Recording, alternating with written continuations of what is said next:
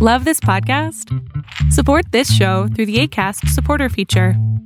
It's up to you how much you give, and there's no regular commitment. Just click the link in the show description to support now. Hey, it's Danny Pellegrino from Everything Iconic.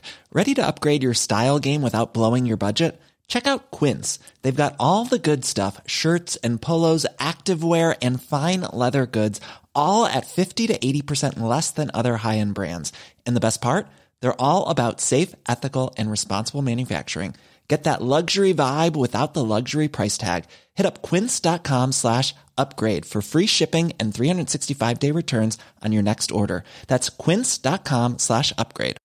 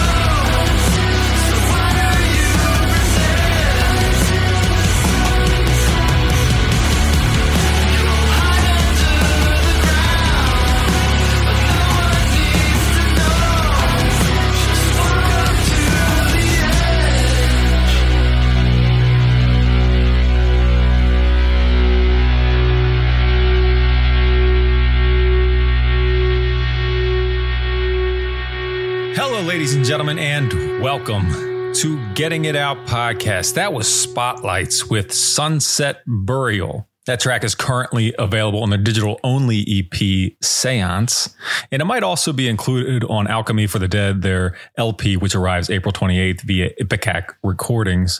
I'm not exactly sure, but I do know that it's very good. I like what Spotlights does. They're kind of like kind of seem to be a musician's favorite band. You catch them on tours with like Deftones, or like their upcoming tour with Mr. Bungle and the Melvins on the Ipecac Geek Show tours. They're going on a tour by themselves.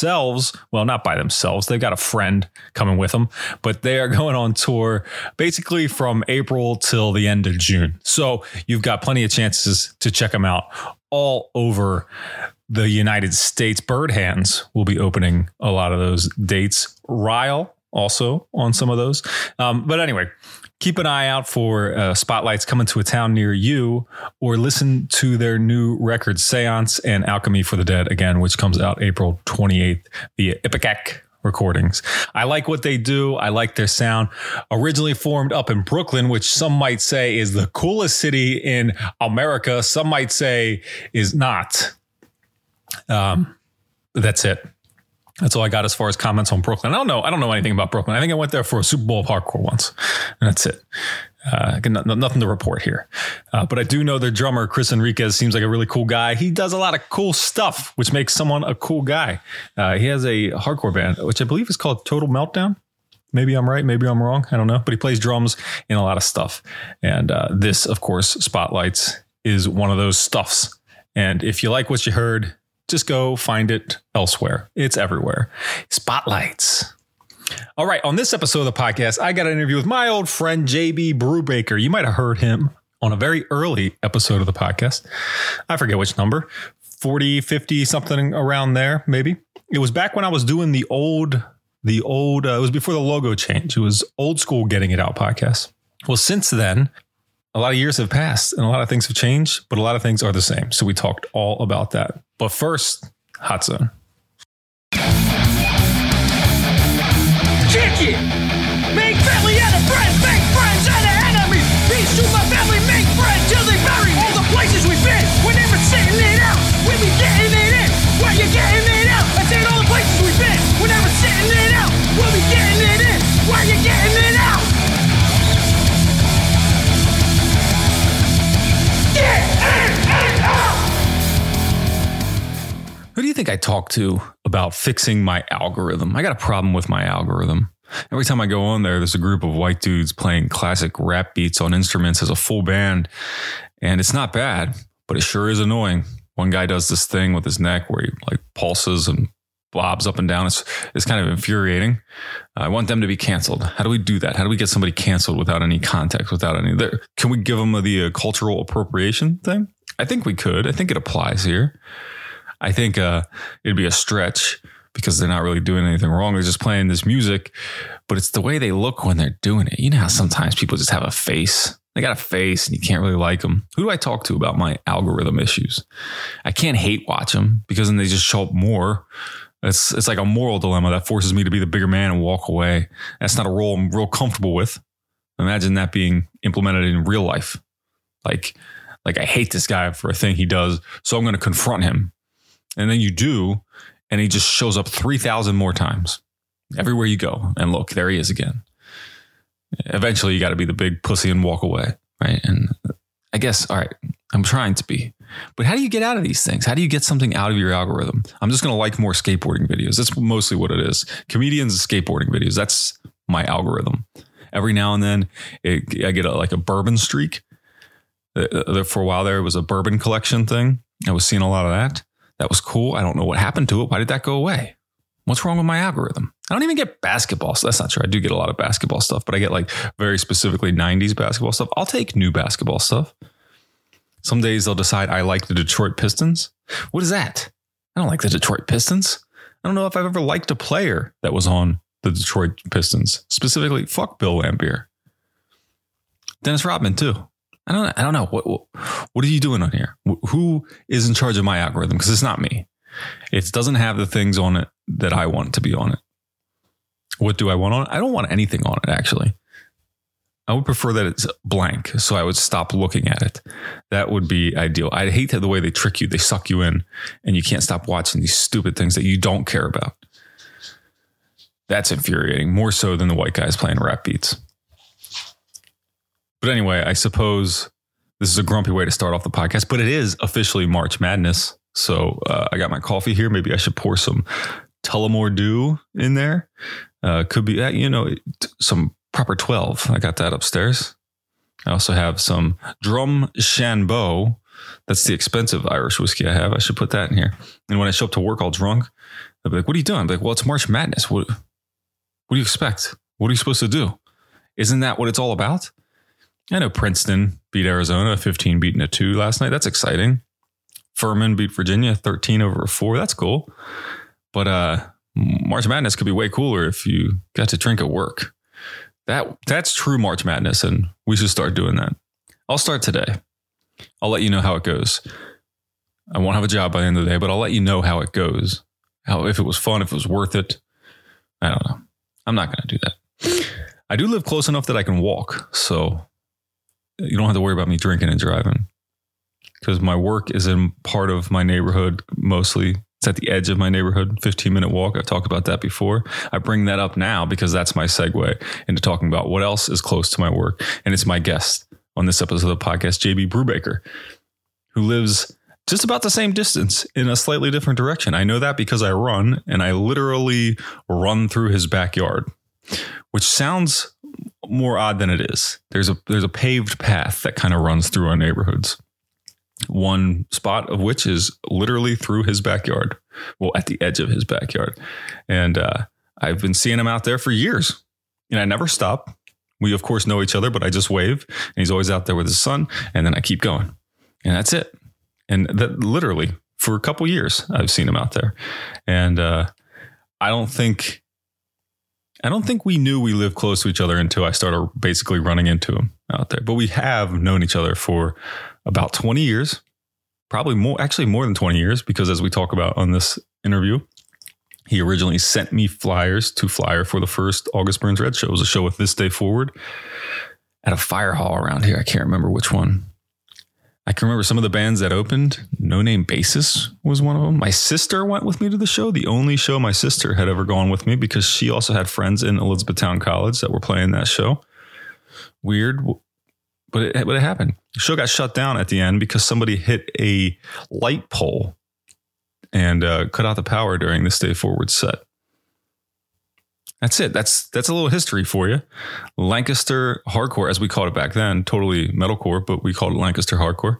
And it became a big thing from then on. And we can thank August Burns Red from that. They are certainly the biggest band from the area to make it, I would say. Although I just got an email earlier today about From Ashes to New going on tour with Shinedown and 3 Days Grace. I think they're pretty big. They're from here too. Anyway, we talk about things from here, being from here, and all sorts of other local nonsense. But of course, a lot of August Burns Red. So I'm going to play you a song from their new record because that's what I do here. Let's go with one of the singles. The first one. It's Ancestry featuring Jesse Leach of Killswitch Engage from their new album, Death Below.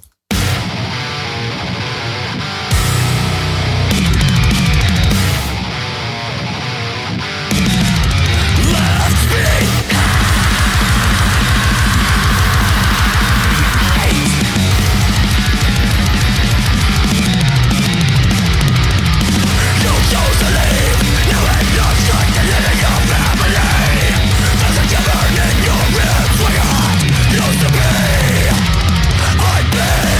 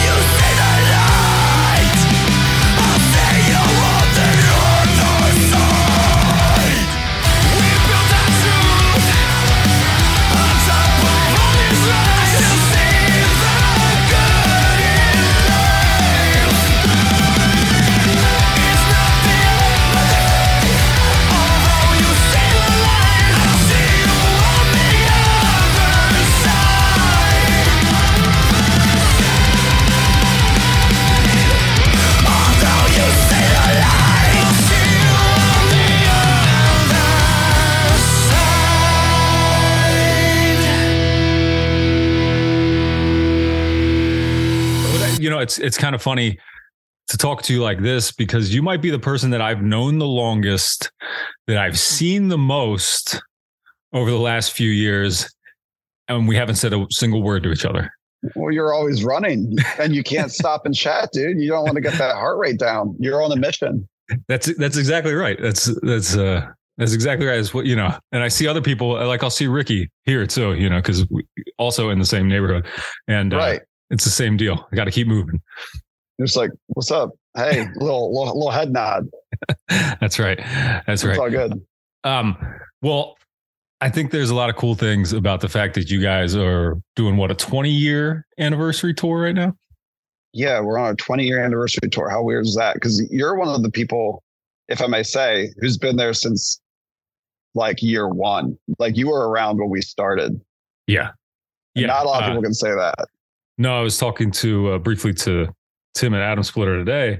And I said, you know, funny thing is that JB actually sent me flyers to flyer for your first show, which is a funny way to do things. Wow. That you mailed me a stack of paper to flyer for that first show with This Day Forward. Did I really? Yeah. I couldn't have said that. That's hilarious. Because were you in York at the time? Yeah. Yeah. I didn't want to drive 45 minutes to York, man. When Dan Crayley could flyer his local shows for me. That's right. Thank you for doing that. Yeah, of course. Of course. It's been a fun thing to watch you guys go from there, you know, because we all know where it started and how it's changed over time. And I was thinking about, I guess it's 15 years ago ish, when you guys went to record Thrill Seeker. I remember you went down to Tennessee with Adam D of Killswitch. And then I was thinking about, I was like, well, hold on. They just put out a new track with Jesse Leach.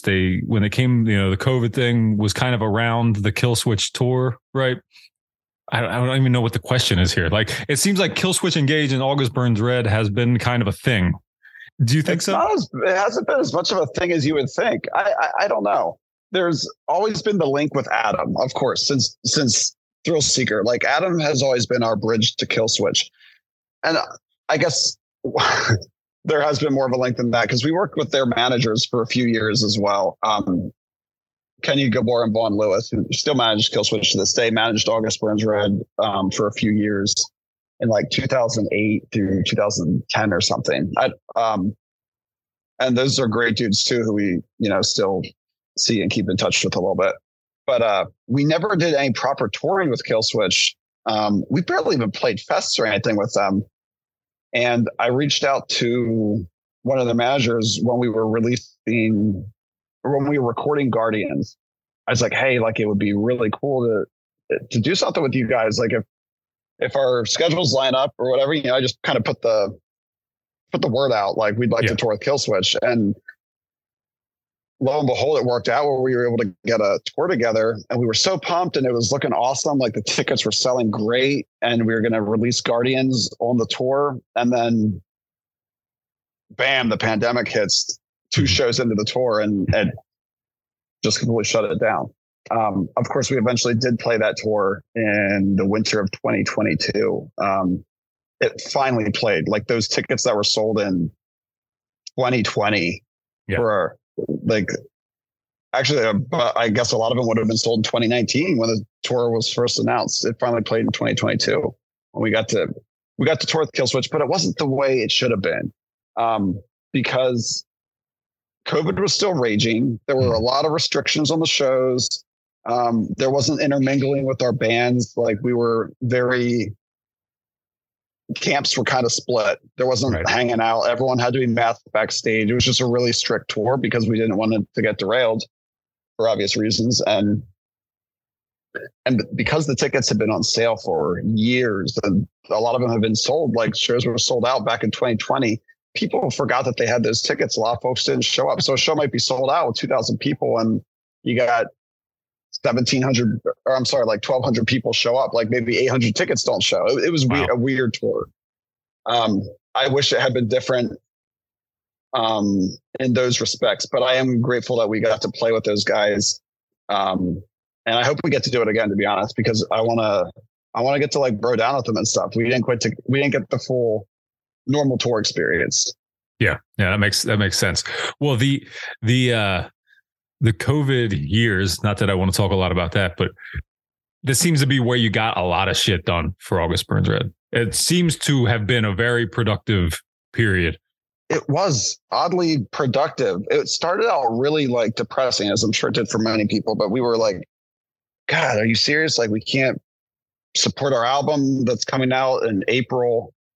We can't be on the road. We can't do this tour with Killswitch that we've been trying to get for years. And then we just we felt sorry for ourselves for a little bit. And then we're like, we need to like strike while the iron's hot. There's stuff that bands can do. We have to find new ways to do things. And we kind of dove into like the whole live stream thing, which we were apprehensive of doing at first, but then we really embraced that. And we were between labels. Coincidentally, Guardians was our last record with Fearless. So suddenly we were free agents and had the right to record music and own the masters, which we've never done in our career. And we took advantage of that by recording a bunch of stuff. We re-recorded our album Leveler, which, you know, had a 10-year anniversary. And we took over our own e-commerce business, which I won't get into because it's boring. But long story short, like we run our own web store now, which was a big change for the band and opened up a lot of different opportunities for us as a business. So yeah, it was a super busy time, but it was good. Like, we learned a lot. We took it as a chance to learn how to do some new things we'd never done before as a band. And we also, I guess, hunted for a new record label and signed a new deal with Sharp 10 during that time as well. A lot happened. Yeah. Well, I was talking to two of the guys in Gideon the other night doing this, and we were just talking about Lancaster, right? And what's come out of here and what is here. And you guys do everything so in-house and with the same people over all these years that had to be an extreme benefit for you when this whole thing happened. And then when you have where, you know, with you having Carson and Grant here to record, who you typically record with, and you have the whole setup up in Lidditz for live streams and all, like, you know, that's like, yeah, what better situation could you have been in for all of this? We often talk about how lucky we are and how unusual it is that Rock Lidditz is in the town. We live in Lidditz. Three of the five of us live in the town that this major music production campus is. And it really has been advantageous for us, like, for so many reasons. Doing tour pre-production there is so easy. I drive 10 minutes and I'm there. We need something breaks. Like, there's a solution right there for everything. It's Lidditz, Pennsylvania. Like, most people haven't even heard of this place. Right. It's weird. Well, it's weird to explain all the stuff that's even here music related or has come out of here. But you guys are one of those big things. Well, in the metal world, I suppose, you know, and in heavy music. But in terms of like what Rock Lidditz has done and music production and a touring world, like that's, I mean, they've changed the music industry and touring for what they bring to the table, you know, with Tate Industries and Clare Brothers and all that, which I guess those aren't household names either, unless you're in that line of work. But I mean, Tate is doing the Super Bowl halftime production. You know, it's crazy what is happening in our backyards. Yeah. Yeah. And it's in our own selfish ways, it's super nice to have. I mean, I was just over there just at the Black Box the other week for like a Chuck Reagan show or something, you know, just like a cool thing just to have, like, you know, to barely go out of the house and it's right there. Cause you and I, of course, we already mentioned it, live real close to each other. I don't leave at all. Like I walk to work. I work close enough that I work right on Oregon Road. So I just walk to work. Wow. I go to Universal. That's crazy. The gym. Like, and then Same. Right. Like, so I don't go anywhere. I'm just here all the time. Yeah. I'm sorry to interrupt you. My sister says she won't leave her 5-mile radius. Like, she lives in the same area as us too. Like a 10-minute walk from my house. She's like, I have everything I need within 5 miles. I don't need to go anywhere. It's true. It might be true. It might be true because it is for me. Yeah. And this has nothing to do, but well, no, it does. We're speaking of backyards. We're speaking of where we live.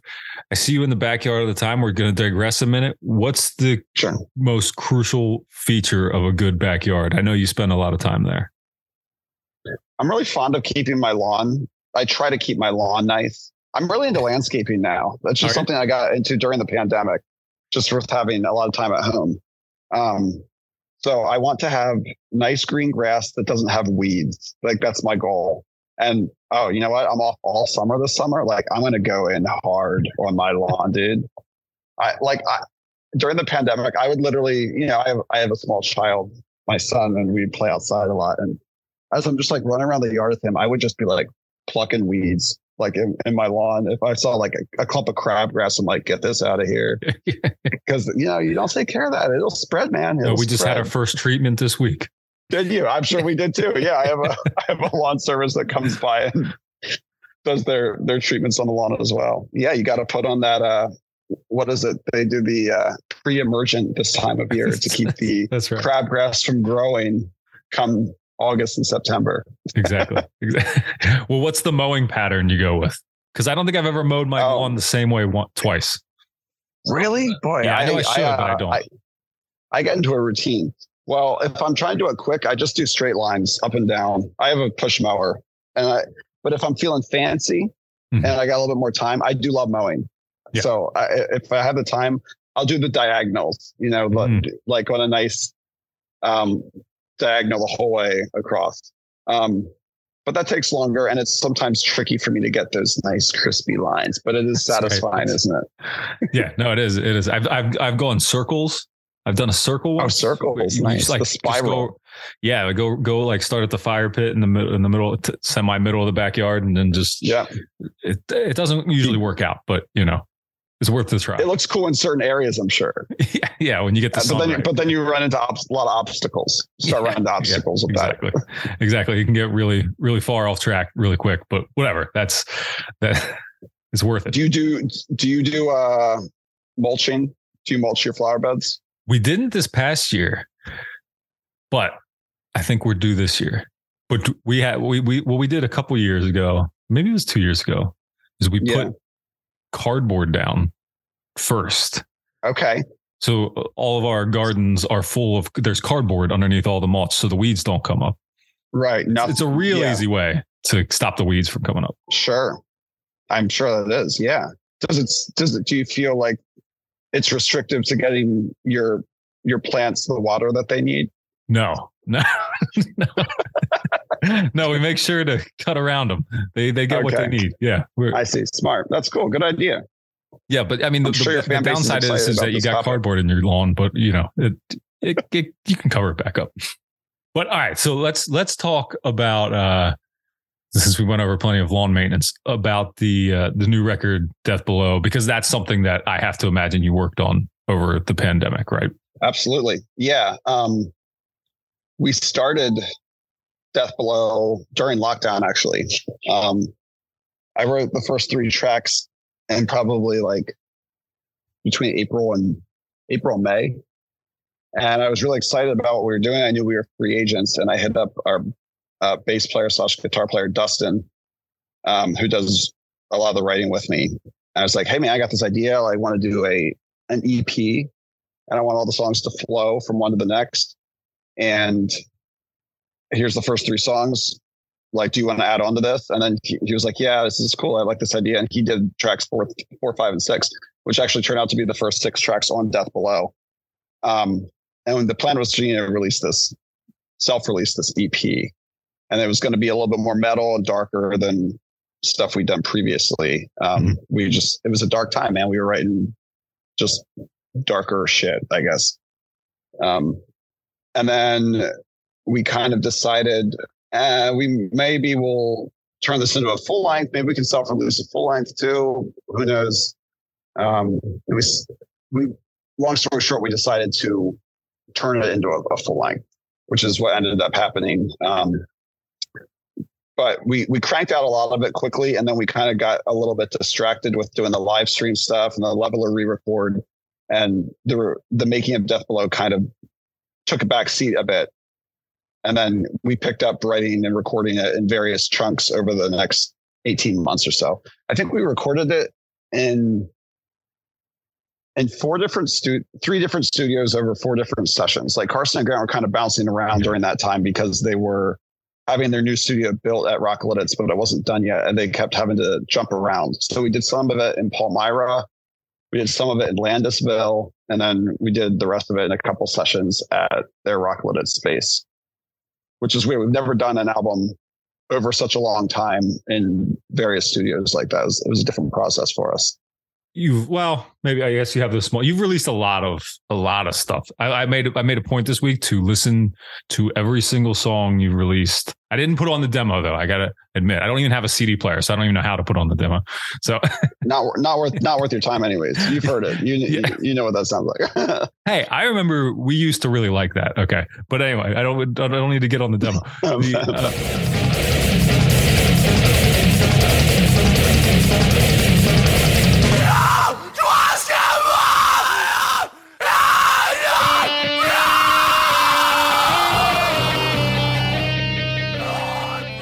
The only, I guess there's other EPs in there though. I was going to say, I don't feel like you've released an EP since Looks Fragile, but I guess you have. I guess there's some other B-side EPs in there, right?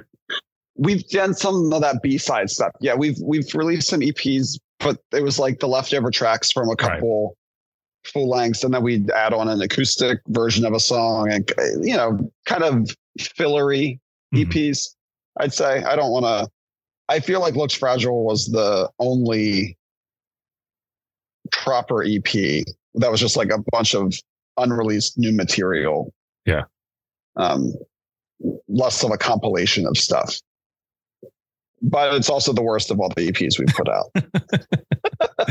It should be though. It should be the worst. Yeah, it's pretty rough. I don't care. I don't like Looks Fragile at all. I really don't like that album.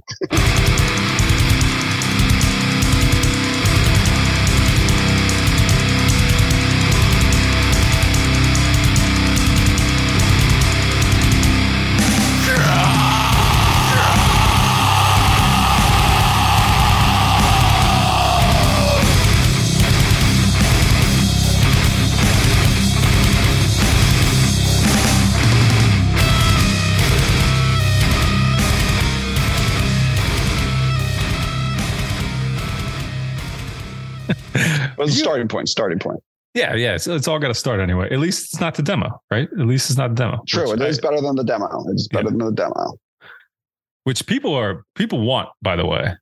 I've noticed, and I don't want to go on this demo for too long, but that's in the Discogs page I have. And people ask about it. People are willing.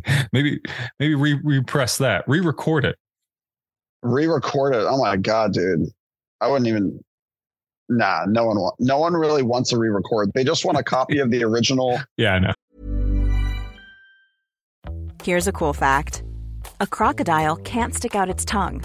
Another cool fact, you can get short-term health insurance for a month or just under a year in some states.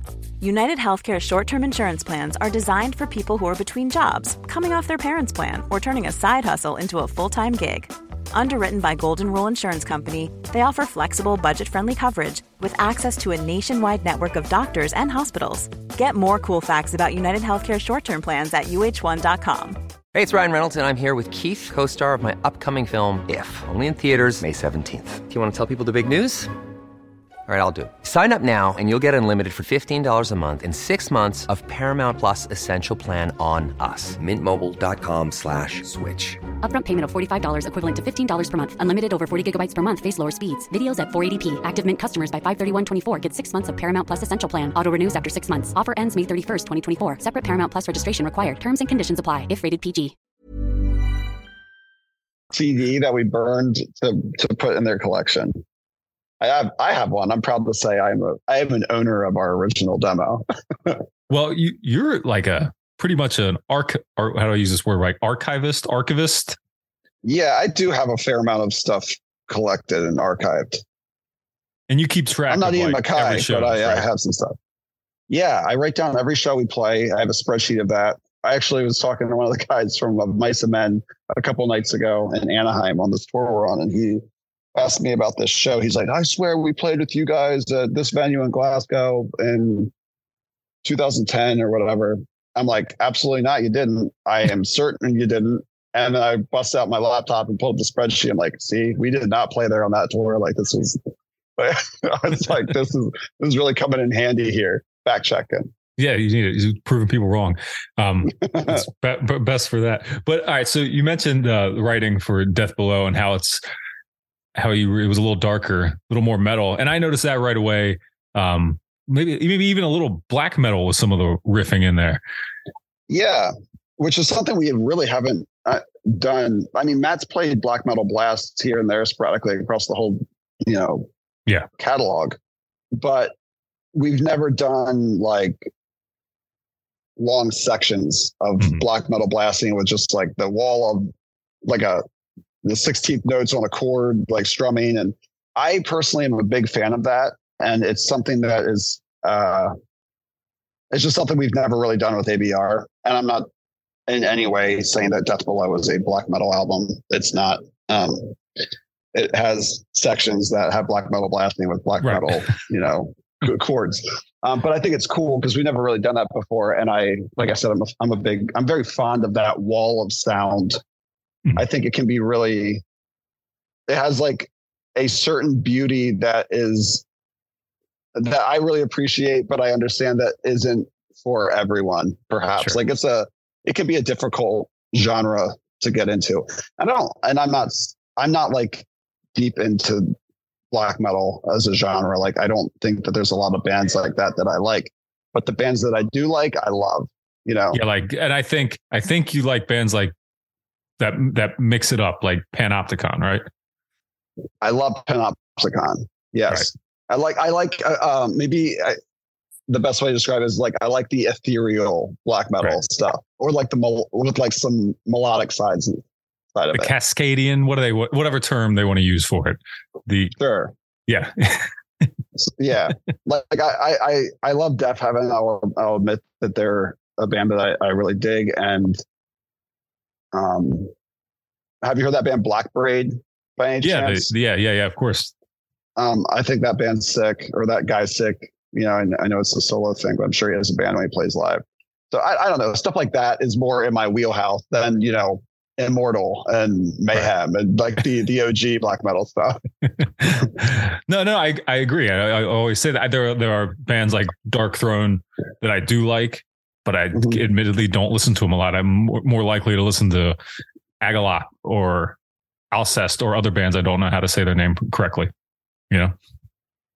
Right. Yeah. It was hard to say the names. Yeah.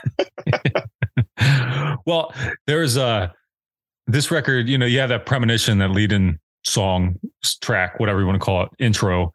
But the real first song is like 8 minutes long. Yeah. Which I think is awesome. And then the last song is like 8 minutes long. You really bookended this record with those two long songs. Was that sequencing a big discussion? Is it a big discussion when it comes to ABR records? Sequencing is certainly a discussion, and this album didn't leave a lot of options for how we could lay the tracks out, because we wanted there to be this flow from track to track as best we could. And because Dustin and I had written the first 6 songs to go together, like they kind of had to start the album for us to keep that flow going. And the first 2 songs were actually written as one song. Like that intro into track 2 was all one song. It was like 10 minutes long. And I was so proud of it. And I was like, dude, I don't know if we can release a 10-minute song to start out our album. And to make matters worse, I hate that you even have to think about this, streaming services don't care if your song's 10 minutes or 1 minute. You're going to get paid the same royalty on the song. And I'd rather have 2 tracks there to have more tracks to be streamed. The same thing happened with tracks 8 and 9 on our album. Like that was all written as one song, and we cut off like the intro and made it a separate track because long songs just don't play well with streaming nowadays, which is really a frustrating from an artistic standpoint. It's frustrating that we have to think about those sorts of things. I can imagine I never thought about it that way, and that makes a shitload of sense. Yeah. And so like a band like BT Bam with their like The Great Misdirect, what a brutal album for streaming to get paid on. Right. Like it's like 6 tracks and an hour long. And I don't know. I feel bad for bands in that situation because it's just not fair. I don't know how to fix it. I'm not trying to fix there's a lot of problems with the way streaming is compensated to artists, right. But we'll save that for another pod. Right. Well, that kind of answers one of my questions. I don't know, not a question necessarily, but I always wonder why it seems you guys seem so capable and willing to do like these longer proggier, not necessarily proggier, but you know what I mean? Like bigger tracks. Mm-hmm. And it seems like you're not going all the way with it, but you could. And like full prog or what not do you mean exactly? not prog necessarily, but you know what I mean? Like these bigger, epic, more epic. Like I love your tracks that are longer because you guys go through all these different sounds. And I kind of like it when it's the most melodic is kind of when I think it's the peak for me with your music. And it's because you guys are very good musicians when you're just playing, I mean, all the time, but when you're just like playing and seeming to feel it. And It's interesting that just the way music is consumed now could affect the way it's written. Yeah. I didn't think about it at all, honestly, when writing the material that I contributed to Death Below, aside from if we needed to cut songs into different tracks for streaming. I wasn't thinking about it when I was putting the music together, though. And I was thinking about it when we wrote Guardians, and it makes me feel, when I look back on Guardians, I don't feel as connected to that album as as an artist, because I put myself in a bit of a box to try to write some songs that were quote unquote more accessible or just more digestible. And just to see if there would be like if there would just be a new audience that would connect with the band. And it left me feeling a little bit empty and unsatisfied. And I promised myself that I wasn't going to do that again. And I definitely wrote, I guess, selfishly for Death Below. Like I wrote what I wanted to write and what made me excited. And I will say also that that's been my approach for our entire career, like with the exception of what I contributed on Guardians. And I just feel a lot better about the stuff that feels that I wrote with integrity, I guess. Right. Of course. Yeah, that makes perfect sense. I mean, 20 years is a long ass time to do this. Is this officially the 10th full length? If you count our Christmas album, yeah, it's our 10th. If you don't count the Christmas album, then it would be our 9th. That's a lot. That's a lot of material. It's a lot of albums. So, yeah. I'm sorry if you really listened through all of it recently.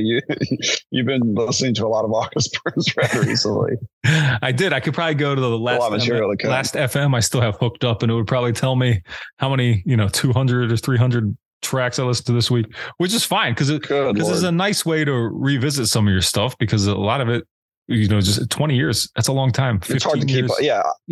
I forget how some of our songs go, dude. The other day I was playing, my son's like really into ABR right now and likes to listen to our music in the car, especially Death Below. Like he always wants to listen to Death Below, but I was like, let's listen to something different, because we've been listening to this a lot and we were driving around, and I put on the album Phantom Anthem, which came out in 2017 or 18.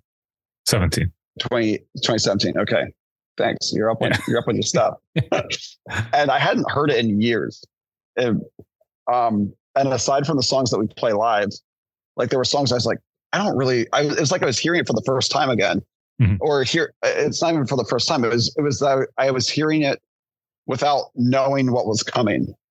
Like how, which is very strange, because I don't ever get to hear the songs and not understand them. Like I know where every chug is. I know what every time signature is. I know every part and how it goes. And I had forgotten how some of these songs went. And it was really weird, because I was like, whoa, what's going on here? I don't understand this part at all. And it made me think like, must be, I don't know. It was just a strange experience listening to the song and not understanding every single in and out of it, and then trying to process it. Cause I'm like, this is like very busy. I don't know what's happening in this section, because I don't remember how it goes. And it was an unusual experience. And I look forward to having that happen to me more over the years as I like if it's even possible to go back and like forget how some of our own songs go so much that I don't know what part's coming next. But that's what happens when you have a lot of songs and you've been banging your head for 20 years and your memory starts to go, I guess. Well, you revisited a lot of them, like we mentioned before, as you were re-recording stuff. You re-recorded Leveler, or not, I don't mean just recorded, but you did the Thrill Seeker live show. You did the other, what, I think you might have said it already, and I'm sure you said it elsewhere, but why was Leveler re-recorded front to back? It was because number one, it was the 10-year anniversary, and we were between labels. And if we re-recorded it, we had the ability to own the masters of the re-record and self-release it. So that was kind of the big motivator. Like, we're between labels. Let's record what we can now and have some masters that we can own moving forward. Because one of my biggest regrets after looking back on our career is that we have 8 full lengths and we don't own, 9 really, if you want to count the Sludnow album. We don't own any of the masters. They're all owned by other labels. Yeah. And so, we'll get paid our percentage royalty on them, but it's not what it's like to own, the masters. So, right. And we talked about trying to like buy masters back and stuff, and it's not even an option. Like they're not on the table. So moving forward, starting with Death Below, like we'll be owning our masters moving forward, which is something I wish we would have known to do when we were younger. But when we signed that first deal with Solid State, we were kids. There was no track record. We were grateful that they were taking a chance on us, and they got us for 5 albums. So it's like that was a long contract, a lot of material. And, we'll never own those masters, but that is what it is. I'm still grateful for them putting us on the map and propping up our career for such a long time. But I don't want to put anything out moving forward that we don't own in the long term. Right. That makes sense. That makes perfect sense. And I think I've always been under the impression that there's like a timeline on masters. I know this is not true now, but like that eventually you get them back. But I guess that's not really the case, is it? Well, it's in our case, I suppose that will be a licensing deal. So you can license your material to a label for X amount of years and then you'll get them back. That's not the case for us for most of our catalog. But after 5 years of an album being out, we have the ability to re-record it and then own the re-record masters, which is what we did with Leveler. And then we re-recorded Whitewashed and Composure as well. So, but it's not the same. People like the nostalgia of an album they loved with the original sound. It's just, it's kind of novel, I think. And I really am fond of how the Leveler re-record came out. I think it sounds awesome. Like I like the production on it. We rewrote some solos and stuff. But I know as a fan, if a band went back and re-recorded like an album that was important to me and nostalgic to me, I would probably prefer hearing it the way I heard it when I was first really into it, Yeah. Yeah. No, you can never really capture that same fire. For sure. Yeah. But I listened to, I think Leveler was, for certain reasons, was actually my favorite record that you guys have done. And I actually I enjoyed listening to the re-recorded version. I don't know if it hit me the same way as it did the first time around, because it can't. But it was, right. But I still thought it was a cool representation of it. And it makes total sense what you're saying about re-recording, releasing on your own and actually getting paid for it.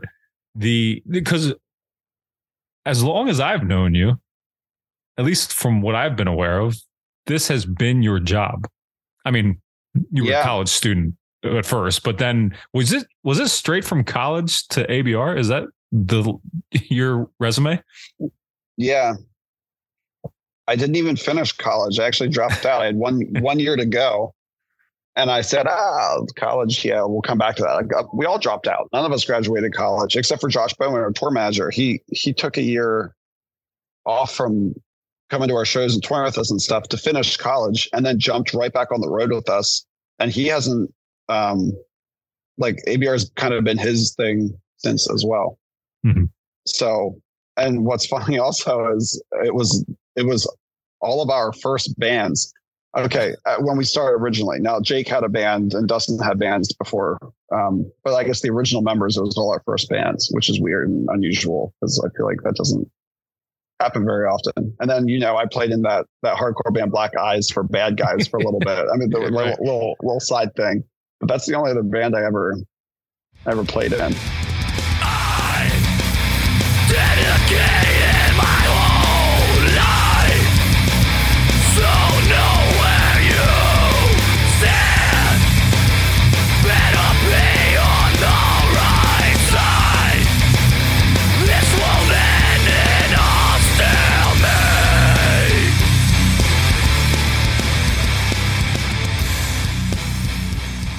I think we should be honest and call that a rapcore band. Rapcore. Yeah. It wasn't rapcore. The first 5 songs weren't rapcore. I really liked the first 5 songs we did. And then I never even heard the full length. I know that we recorded the full length. I never heard that. To this day, I have not heard that. And I know things got a little rappy from what I understand after that. I'm sure Eric has that record for you somewhere. I'm sure he does too. I did notice that this stuff was released on ABR Records, right? But also that you signed with Sharptone. So why not just do everything on ABR Records? That's a good question. And because we're self-managed, it was determined, Brent and I managed the band. And while we were capable, I think, of self-releasing and going down that route, it is a lot of extra work. And I think having the benefit of a label, like that label machine behind you to help, there's just a lot of details that the label can help with. And we felt to self-release would kind of be conceding the ability to continue to grow the band and saying, okay, this is what we are.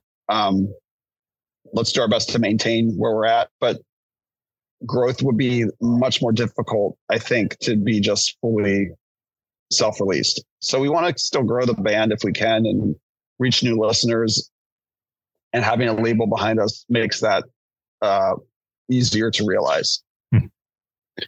Well, speaking of the growth of the band, what do you feel like? What's their big picture like left for you to accomplish with August Burns Red?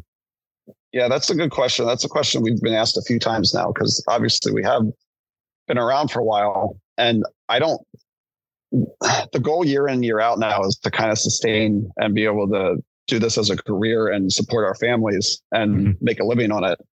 We still love doing it. It's fun to play live. I love playing shows. I like going on tour. I like being around my guys.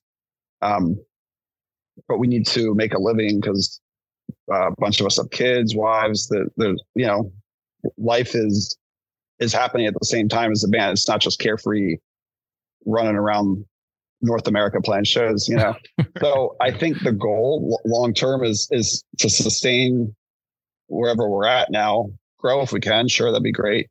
And kind of try to cement like our quote unquote legacy in the metal world. I'd say I would say in metalcore, but I'd like to be thought of beyond just metalcore if that's possible. I know we've came up in the metalcore world, but I want to be remembered as like a really consistent, long-lasting metal band when people look back on our career. So that's kind of what drives us now, I think.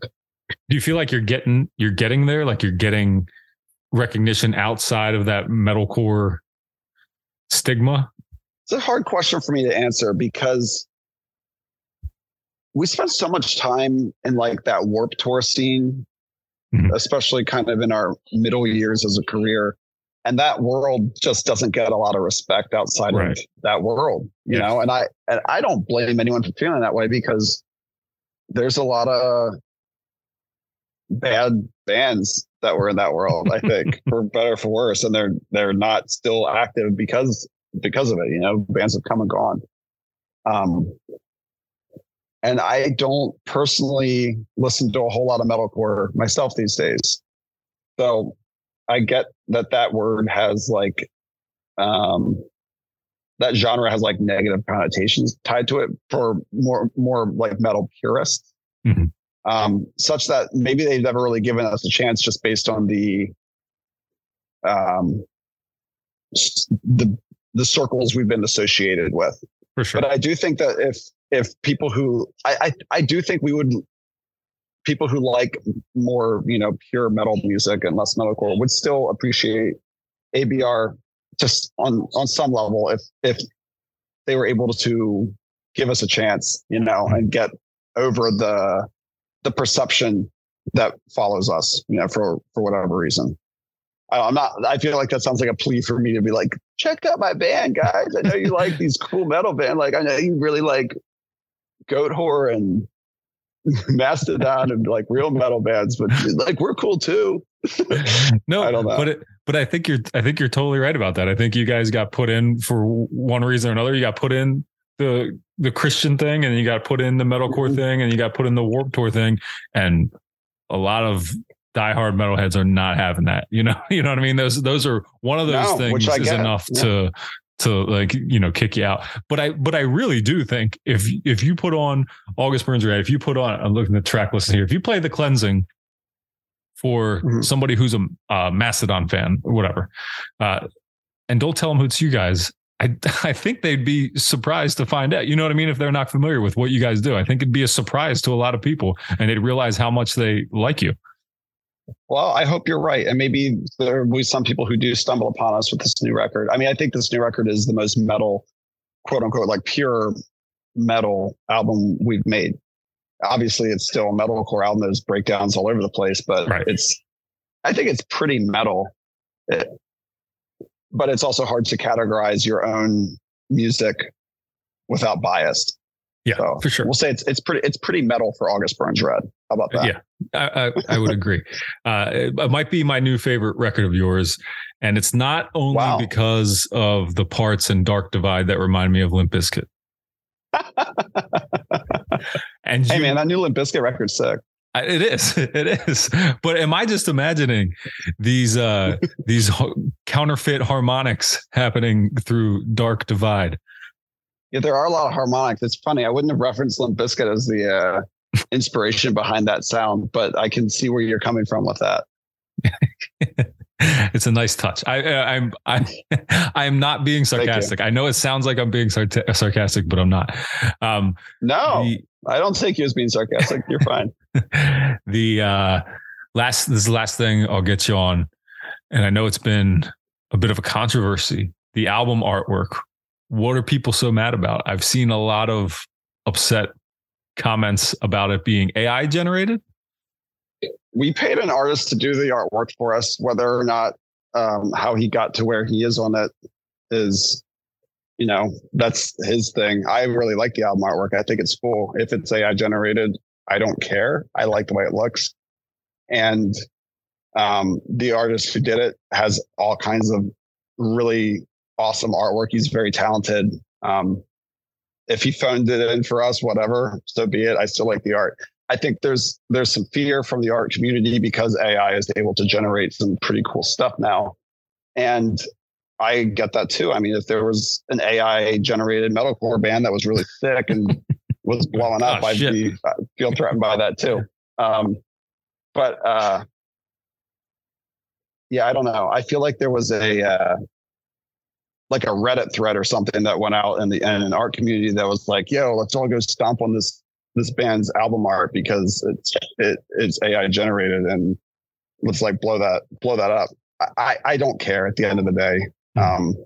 I'm proud of the music behind the artwork, and that's what matters to me. Well, good. I think it looks cool too. It does appear to be like the darkest looking cover I think you guys have done yet. I think it fits the vibe of the album. Yeah. Well, all right, then. All right, the real last one. It comes out March 24th. Is that the right date? That's right. Yeah. March 24th. Yeah. Pretty generic, but I ask everybody the same thing. What are you most excited about for the release of this record? I'm really excited for people to finally hear it. It's been one of those records that we've just been sitting up for so long. We've worked on it for so long. And we finished it last May, and we had to wait forever for it to come out because final production is so slow right now due to supply chain issues. So it's like the lead up and the wait for us has been very long, and it will be nice to just finally be like, here you guys go. You can finally listen to this after we've been sitting on it for nearly a year, you know, of it being done. So it's always satisfying to finally just get the album out there. And I am confident that our fans who have been supporting us for a long time are going to love the record. And it'll be exciting to see what, you know, people who have been more critical of us have to think too. Like, you know, I respect the criticism and the feedback from people who aren't as fond of us as, you know, the fans who are really excited about us. So it's always fun to see, you know, the initial reactions to new material.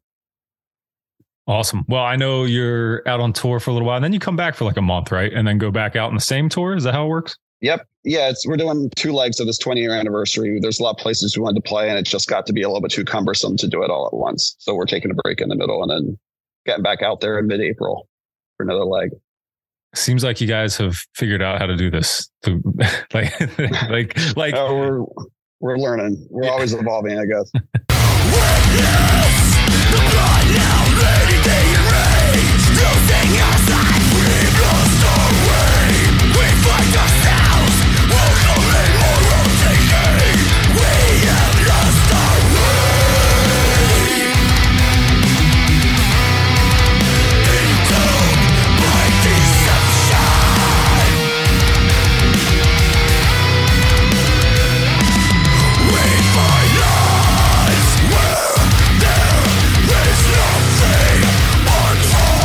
We fight